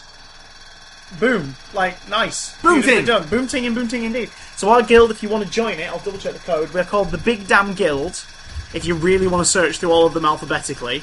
Because there are quite a few. That's really annoying, isn't it? That's really annoying. Oh my god. It'll stop in 6 minutes. If you want to join the Big Damn Guild, all you got to do is search for our code. And our code for the Big Damn Guild, if you type in the ID bar, is 2MHK0. That's 2MHK0. If you want to join our guild, go for it. You've got to be level 5 or above. We're going to beat the shit out of some stuff. You know? That should be better. Sorry, what? What have you done? It's okay. I fixed it. Thank you. Thank you. I make it up, it's gibberish. Talking about fixing it. Oh! Don't even make the joke you were going to make. I could see the I could see it forming on your lips. Saw the word forming on my lips. You were like, no! Your lips started to form a letter, and your eyes suddenly went, no! No! And then it went, And your mouth started to stop in then response. could I? But could I? And no. You did send us some emails. And Your email was only the start of it. we're gonna fix it for you. Oh God, no! Oh, now then, Canon Smallwood. Yes. Bring it the flick on. This came through 6 days ago, so you might be a little late with this. Canon Smallwood says, "It's my birthday this week, so please sing today's song to the tune of Happy Birthday to You." Oh God, here we go. Happy birthday to you. Yeah. Happy birthday to you. Yeah. Happy birthday, dear Canon. Happy birthday to you. Alright, well that was Thank you. standard. That was... That's all from Canon Smallwood. Has Canon written that out? Canon had written that out. You wrote out the words to the birthday song. The birthday song. And then asked us to sing it to the tune of the birthday. Well, it's out. It's out. It's out. Of copyright. Oh God. Harry T. Draper. What does the T stand for, Harry? The Harry Draper. the Draper. He hangs curtains for a living. Hello! Chris and It would Matt. have been really impressive if a third voice had joined in at that moment. Yeah, but I haven't got a fart brewing, so can't Make do your that. You can make your anus say hello. Well, I could try. Hello, hello. Nothing ventured, nothing gained, Christopher. Let's not venture there. Chris Oh God. and Matt. Chris and Matt. Chris and Matt and the black and white cat. Oh, there it is. Oh, Early in the morning. Just as the... I'll stop now. Just Sorry. told him he has bought himself a brand new hat. Hope all is well. Brand new hat. Brand new hat. Massive thanks to the shout out to the twin brothers Leo and Oliver on your podcast a few eps back. Not a problem. They were delighted, and don't worry, no awkward questions were asked about the title, Throbbing Pete Meat. Oh, madam! Speaking of Throbbing Pete Meat, Oh, I don't like where this is going. extremists! Oh, right, okay. No, I still don't like where this is going. What did you think? My response, Super Mario? Super Mario? Super Ruddy Bloody Mario? Really? Well, no, not really, because it was all in the Matrix or something. I don't know. Is Westworld a bit better than this? I might give that a try. Westworld is way better. Westworld isn't like this is in the Matrix thing. It's not what they're doing in Westworld. Ironically, they played Wreck-It Ralph on BBC One a few hours before, and that was immensely good. So the thing was saved. Yay! Wreck-It Ralph is good though. That is really bad timing when you think about it, thinking about the Mario line. That is terrible timing. Hi kids, hope you enjoyed that fun adventure with all the computer game characters. They want to kill themselves. But what did Turbo do? What? Have you seen Wreck-It Ralph? No, still not seen Oh, it. well then, you didn't get that reference, did you? Cheers me dears, No. Harry T. Draper. So what did we think of extremists? I know that Alan Christopher? Tudyk's just doing an Ed Wynn impression. Not quite. So he doesn't talk like He this. does, but there's more to it than that. Oh, okay. But yeah, he's doing an Edwin impression. Is that a voice the character's putting on? Yes. I've got suspicions. Okay. Okay. Rage, what did we think of Extremists? What did you think of Extremists? I didn't mind it. Get Out. I didn't hate it. No, we talked about Get Out a few episods back. It was not as good as Get Out. The JoJo hit from the early 2000s. Get out, leave right now. I feel I Pretty. didn't mind the Missy flashback stuff. Missy being in the vault was the most obvious thing in the world that I called Yeah. immediately. So at least they softened the blow of the disappointment by showing it out of order. I didn't mind. I thought the contrivance of it all taking place in a simulation was interesting because you got to do some big. Man! That was the only thing it was missing. Well, it means you got to do some big world-changing stuff that you wouldn't be able to do in a normal episode because it has to, more or less jive with continuity, like blowing up CERN and killing the president and all that stuff. You wouldn't be able to do that in a normal Doctor Who story, really. Well, I You might mean, be able to do it in a big the president finale. gets Because, I was going to say the president gets killed on live television by a floating talking ball in Series 3.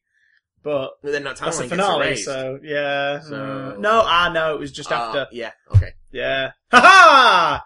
2 dead presidents in Doctor Who. Oh, yes. Yeah, I thought it was okay. It wasn't as strong as, The Ice, but I thought it was perfectly fine. I enjoyed it. I hate it the more I think about it. I just, Hate is an awfully strong word. it is, but I'll It's tell, not quite as strong I'll as tell you for why. Okie Erection, but it's a strong word. It's not quite as strong as Segatons. There's But what is? there are 2 story tropes I absolutely hate because rarely they're done well. And It what takes a are they? really good writer to do them well.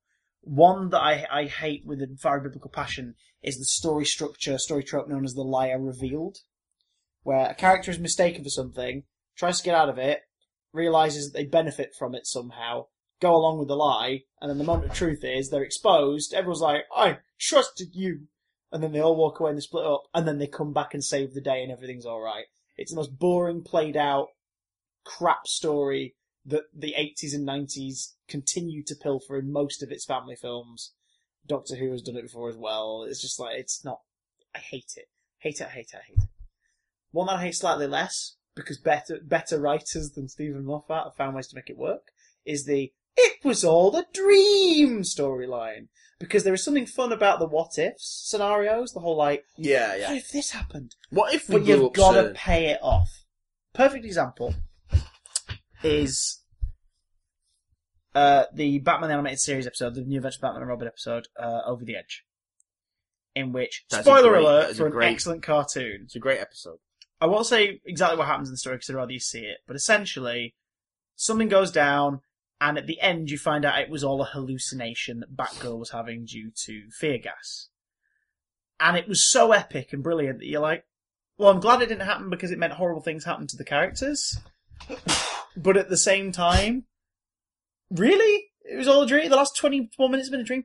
But then she's like, I can't deal with the pressure anymore, I've got to tell my dad. So she's going to tell Commissioner Gordon. So there's a consequence. And then it's beautifully done. She sits down, she has him over for dinner, and he's worried that there's something up. And then she's about to tell him, and he's like, look, I think I know what you're going to say. Just, you're a big girl now, like, you're your own woman, you do you. Whatever it is you're doing, I will support you. As long as you're safe and as long as you're happy, and you feel that you're doing the best you can, I will always stand by you. I might not support you if you decide to sleep with your mentor. That's not part of the Animated Series!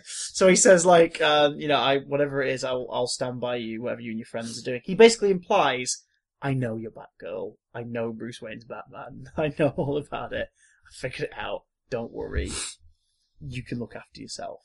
Do you know what I mean? And it's brilliant, because it means that you have the whole, it was just a dream, but then there's a nice payoff at the end of the episode. I think that's the way you use that trope, really. Yeah. That's what you do with it. Extremists, some people would argue, well, by the end, the Doctor found out what the plan's going to be of these monks, this alien species.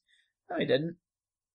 Doesn't know what the plan is, no. No, because the Veritas has nothing to do with whatever they're doing to take over the world. The Veritas was the key inside the simulation to give away that it was a simulation. Yeah. So we have no idea what their plan is. Why were they trying to stop him reading the Veritas if it was a simulation? Why do they care? Because it I is. thought they were planning how to take over the Earth. Yeah, but if we're It was rendering, completely pointless. if we're rendering one of our videos and it fails, Yeah. 90% left to go. Yeah.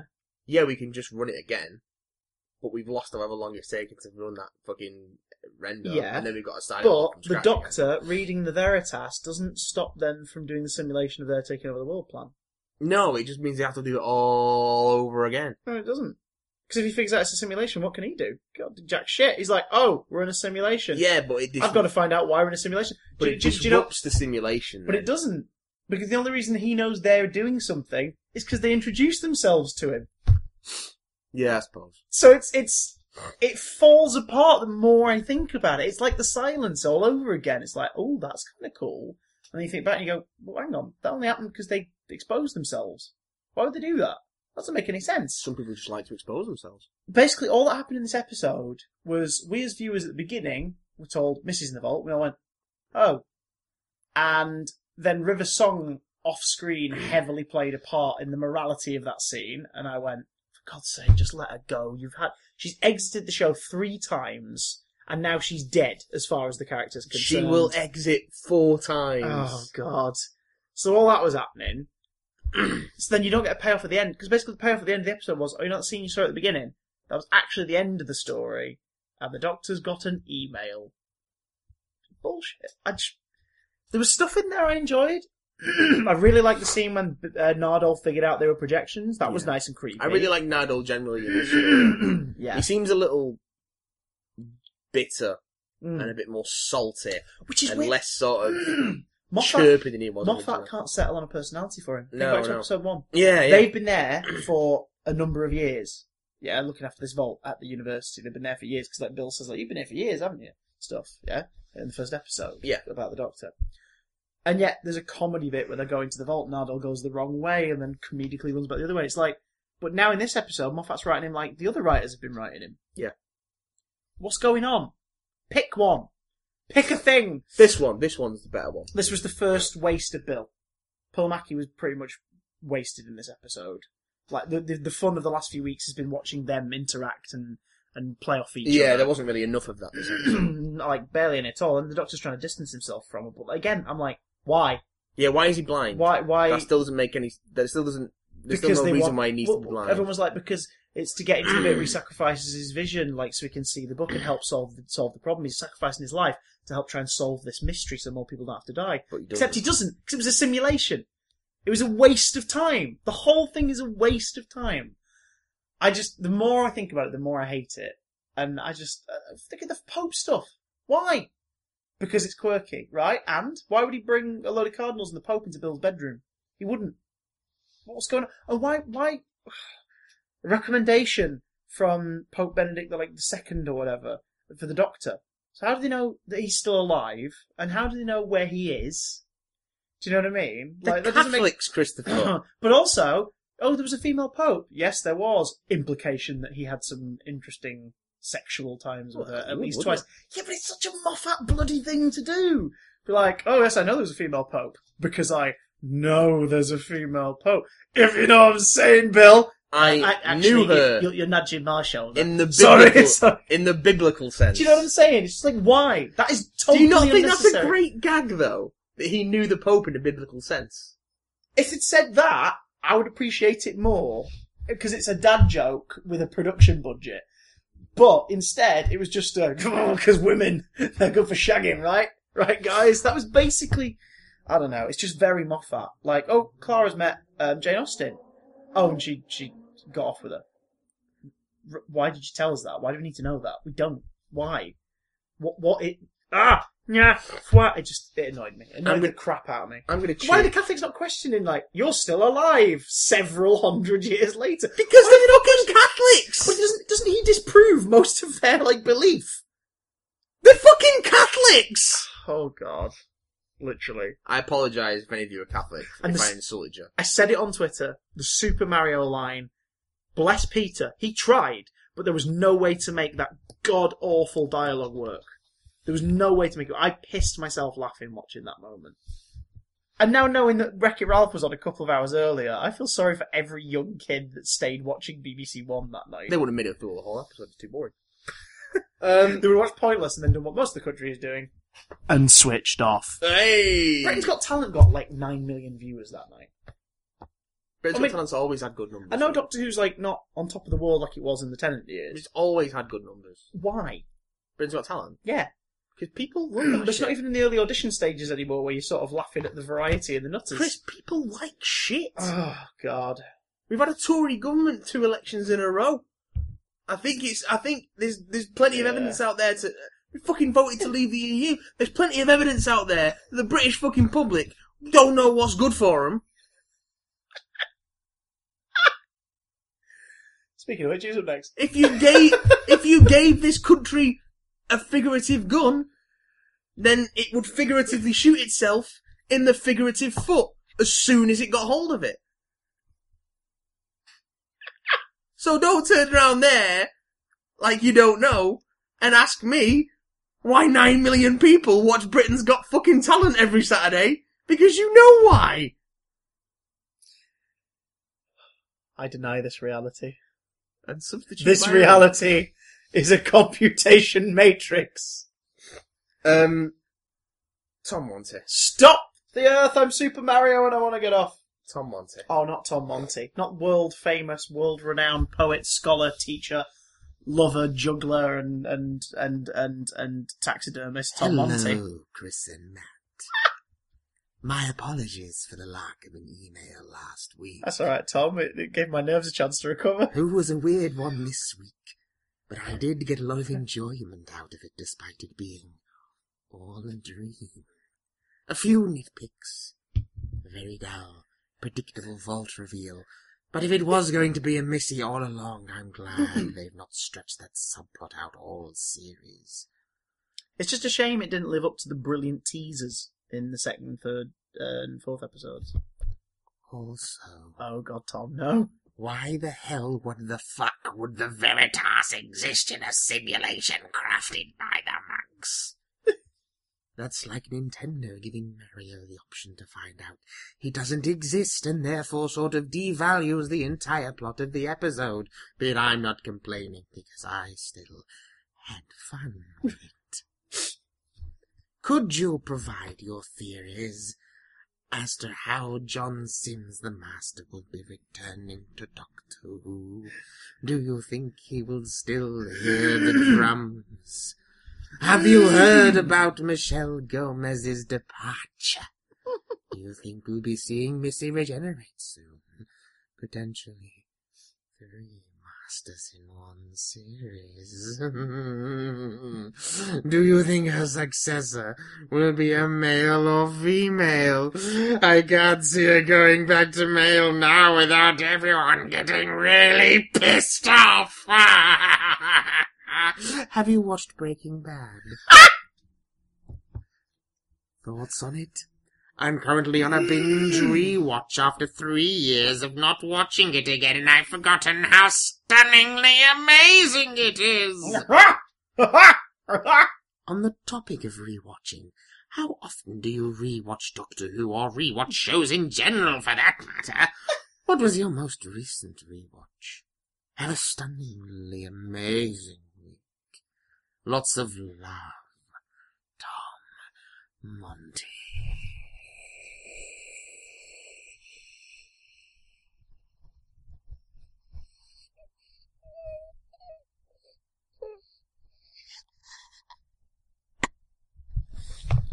Breaking Bad's pretty good, isn't it? So we'll get into those questions, shall we? John Sims the Master's coming back to Doctor Who. How's that happening? Don't care. Um, I just want to watch him play that role and look in his eyes and see if I can spot whether or not he's happy to play along or is like, I'm just doing this for the cash. we will probably see some sort of flashback, or maybe to pre-Missy, or maybe like have him come out of his own personal time stream and like the same way the multi-Doctor episodes work. There'll be some time travel business, and the John. I mean, it's cool that we're finally getting a multi-master thing Yeah. on television. If they're in the same scenes, if that is a thing. I'll say this: he won't still hear the drums. I've seen a couple of people online propose the theory that it'll be a very timey-wimey thing, where basically Missy will kill the Master to ensure his regeneration into her. Oh, I can see that. That is a very Moffat-like thing to do, and I mean that in a potentially good way. Yeah. But we'll see, I guess. Michelle Gomez's departure and regeneration. I'm fine with that. I read about that last week. She basically said that she thinks that she's very much Peter's Master. Oh, yeah. And she just thinks that now's the right time. However, she wouldn't be against being coaxed back if the story was good enough. Like, if they were like, oh, we want you in a story. Yeah. And she's like, oh, go on, what's it about? Oh, good, yeah, and I'll take part. And she feels like it'd work. Yeah. But she, as far as like being a recurring cast member, she said she's going to bow out this series. I don't think we'll see... I kind of figured that anyway, to be honest. Yeah. I don't think we'll see her regenerate because I think they'll want to leave their options open as to who they cast next. Because with the Master, you kind of have to match them to the Doctor. Yeah. And I think they've done that really well, actually, Yeah. so far. I think Michelle Gomez is a real good match for Peter Capaldi in the same way that John Sim was a really good match for David Tennant. Delgado with Pertwee, it was a beautiful thing to watch. And Anthony Ainley with everyone. Anyone. Well, but that was the thing, like, Anthony Everyone, was nice anyone. because the way they used him was he appeared, like, pretty much once, sometimes twice per Doctor. Yeah. So it was a bit of an event. It was like, oh, the Master's in this one. And Really, they made Doctor. they made it hard to know he was going to be involved because all of his filming, for most of it, was studio filming. Yeah. Although they weren't, like, set reporters back in the day, No, but, like, no. people weren't spotting him out and about, for There example. weren't Twitter reporters. And his character would always be listed, his character and his name would always be in the Radio Times credits. Anagrams. I'm trying to remember what it's called now, yes, where you yeah. rearrange the letters to make something Oh, else. it's anagram. Yeah, they do that. Anagrams of his name. So that's quite nice. Because they did that with the Master in a couple of the stories. He goes into different names, and a lot of the time they're anagrams of the Master. No, they're synonyms for the Master. Synonyms. The Magister. Yeah, Mr. Magister, isn't Mr. it? Magister. Yeah. That's from the Damons. Yeah. Mr. Magister. Oh yeah, that's not a weird name at all. Do you know what else is from the Damons? What? Cannon Small. I know. Yeah. Yeah, it's yeah. So, I know. Chat Breaking with Bad. the email, 5 rounds rapid. Breaking Bad. Breaking Bad is great. It's great. It's one of the best. It's one of the best TV shows of the last 20 years. I haven't rewatched it since it went out, but It shits on Doctor Who. yeah, does it?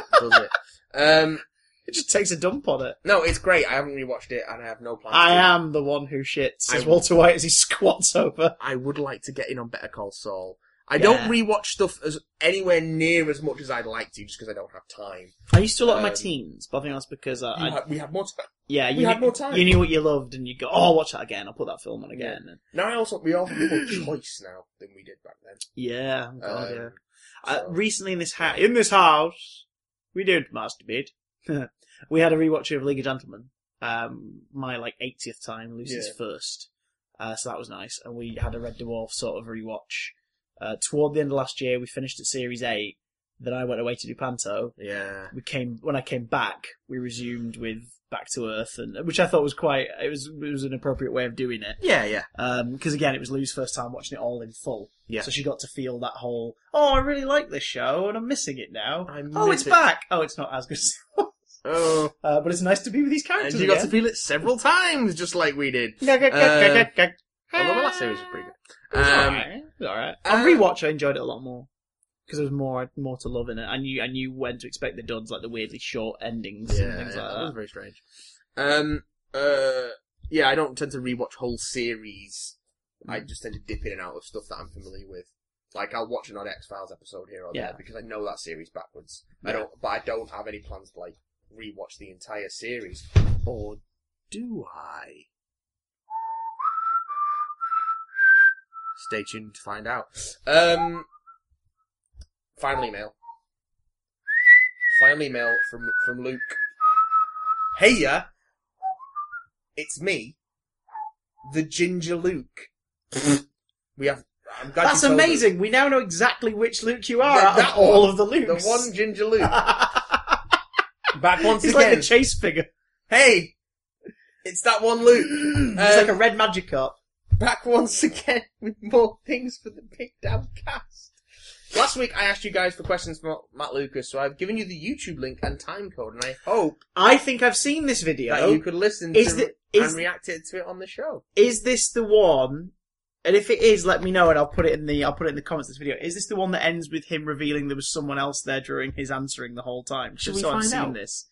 Give it a click. We won't watch the whole thing, but we'll link it in the comments.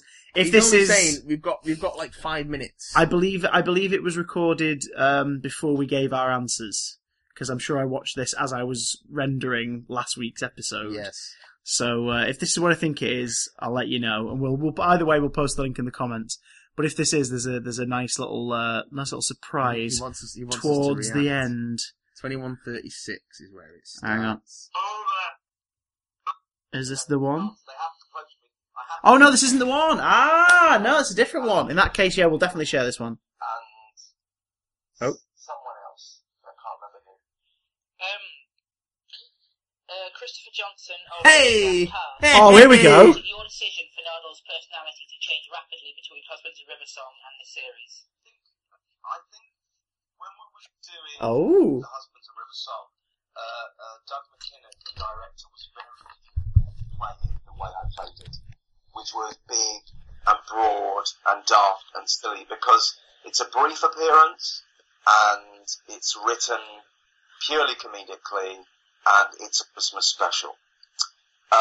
When the character came back, he came back for episode 1 of the current series, and then they decided to put him in episode 2 and 3, and I was just going to come back for the end as well, but then, and they later on added me to episode 4, so I've ended up pulling bits out of order. But keep to the point, Lucas. Come on. I was not going to be in the Return of Dr. Mysterio, Not it was while we were filming, I think episodes 3 and 4, that Stephen Moffat decided to put me in the Return of Dr. Mysterio. And the way the series worked this year is that we recorded the first 4 episodes, then spent a month doing Dr. Mysterio, and then started again with episode 5. And so, by the time I came to shoot the Return of Dr. Mysterio, I'd already shot scenes for episodes 1 and 2, and maybe 3, but yeah, the first scene at the beginning of episode 3. And I wasn't going to be in episode 4 at all at that point. We shot that scene only about a month ago for episode 4. But and so I'd already come back and played Nardole for a few months by that stage, and we already had a sense of things being a bit calmer, a bit less frenetic, a bit less pantomime by then anyway. Because so I was approaching it really again from episode 1. The pilot, which it wasn't called the pilot then. It was called Star in Her Eye? Yes. A Star in Her Eye, yeah. And I was approaching it differently from A Star in Her Eye, really. Just because I thought, well, if you're going to see this character again, he can't be as crazed. Because it's not a Christmas special. The Christmas specials are a bit wilder, aren't they? Yeah, they're a bit more... They're for a younger audience. They're for a bigger audience, in a way. They're for the whole family sat around on Christmas Day, you know, and you've got to keep them awake because everyone's falling asleep after the turkey. Whereas an average episode of Doctor Who is a little more focused. But that's nothing against Douglas McKinnon, who is one of the best directors I've ever worked with, I think. Like I say, me and my sister found it very entertaining noticing you in the background shots just fiddling with a toy elephant throughout the series. I would put little bits here and there. I put in odd lines here and there. Some of them are slightly bluish. You know, little lines I stick in. Cuddle. Joining in the cuddle was just something I decided to do. Christopher Johnson from Big Damn Cast also asked, if he pays you £100, will you come to his next birthday party as George Dawes? He can pay me £100 if he wants, but I'm probably not coming as George Dawes. Because I feel so I get quite self-conscious putting that romper suit on. But it's lovely to be invited. How old is he going to be at his next birthday? He has to be a certain age to know who George Dawes was. I had to Google it, to be honest. Sorry? I had to Google it, to be honest. You had to Google it, exactly. I think the thing is that when I used to film this show, Shooting Stars, I would be walking around the BBC dressed as a baby. And people, you know, when I was walking down the corridors, people would just kind of make jokes at my expense. And so I don't think I could deal with going to a party dressed as George Dawes. Also, I'd have to take the whole romper suit off to go to the toilet, and it's just too much of a kerfuffle. So no. You're right there. That's amazing. That's really tickled you, wasn't it? That's really good work, Luke. Thank you for that. Nicely done. Thank you very much. Oh, that's really cool. He says, since I have submitted a link, I have restricted myself to 2 questions and my answers. Who is your most recent celebrity crush? This is Alison Brie. Oh! That's, who's Alison Brie? Not Brie Larson. Ah! So I was thinking of for a second. I was like, Marvel. It should be Brie Larson. Are you sure it's Alison Brie? Sure it's not Bucky Larson? Could be Alison Brie.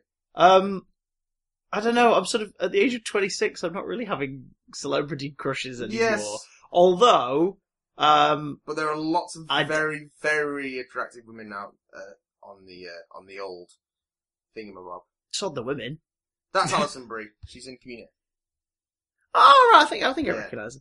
No, yeah, she's lots of stuff. She's in Mad Men as well. Sod the Women. I realised during watching Winter Soldier a couple of years ago, I was like, oh, Chris Evans is alright, actually, isn't he? He is perfect. He is bloody perfect. He is perfect. Oh god, I don't know. I do actually have a bit of a soft spot for Karen Gillan, but that's because she was bloody lovely when we met her.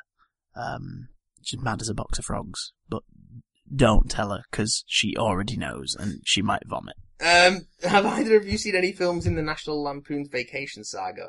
It is my favourite movie, Saga. Saga, oh my That's God. a strong word for National Lampoon's Vacation.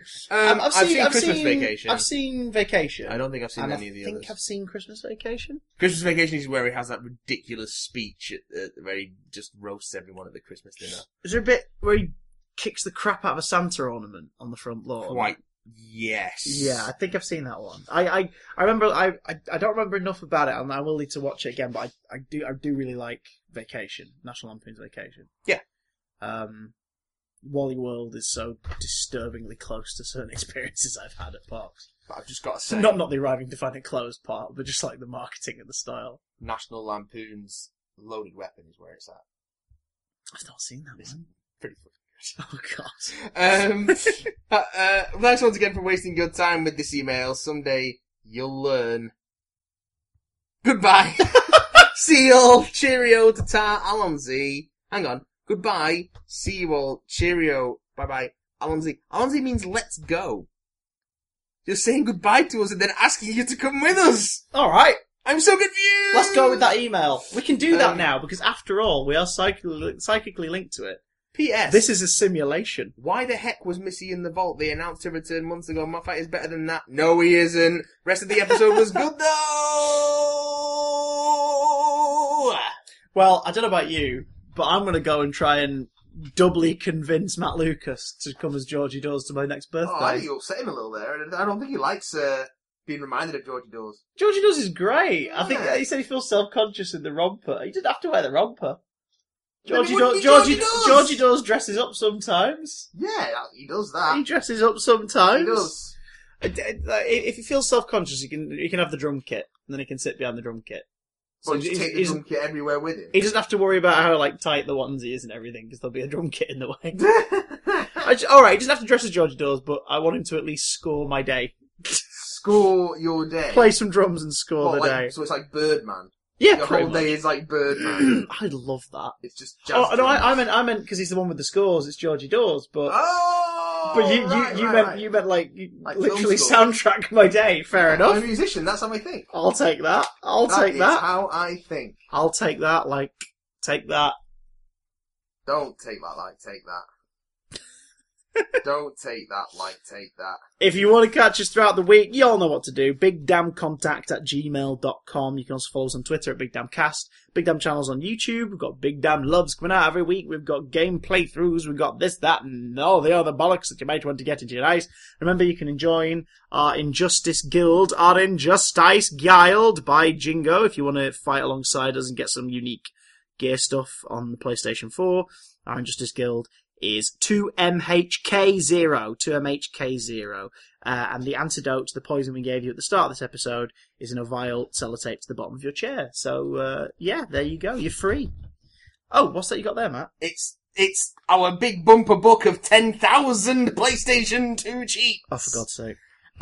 Well, you were talking about Baldur's Gate Dark Alliance when we were playing Marvel Heroes Omega. Yeah. So I thought I'd look up some codes for those of you that are stuck on Dark Alliance, that hot new dungeon crawler. It's a game from 2002. I don't think so here we go. Oh, strap yourselves in. Oh. Here come those hot Baldur's Gate Dark Alliance cheats. Do you have to wear the small pants while you do this? Secret moves! I think he's greased his legs. Are these small pants?